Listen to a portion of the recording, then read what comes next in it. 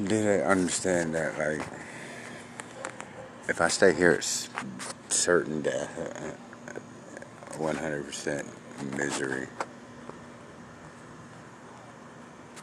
And, like, why would I be afraid to leave to get my head right, no matter what?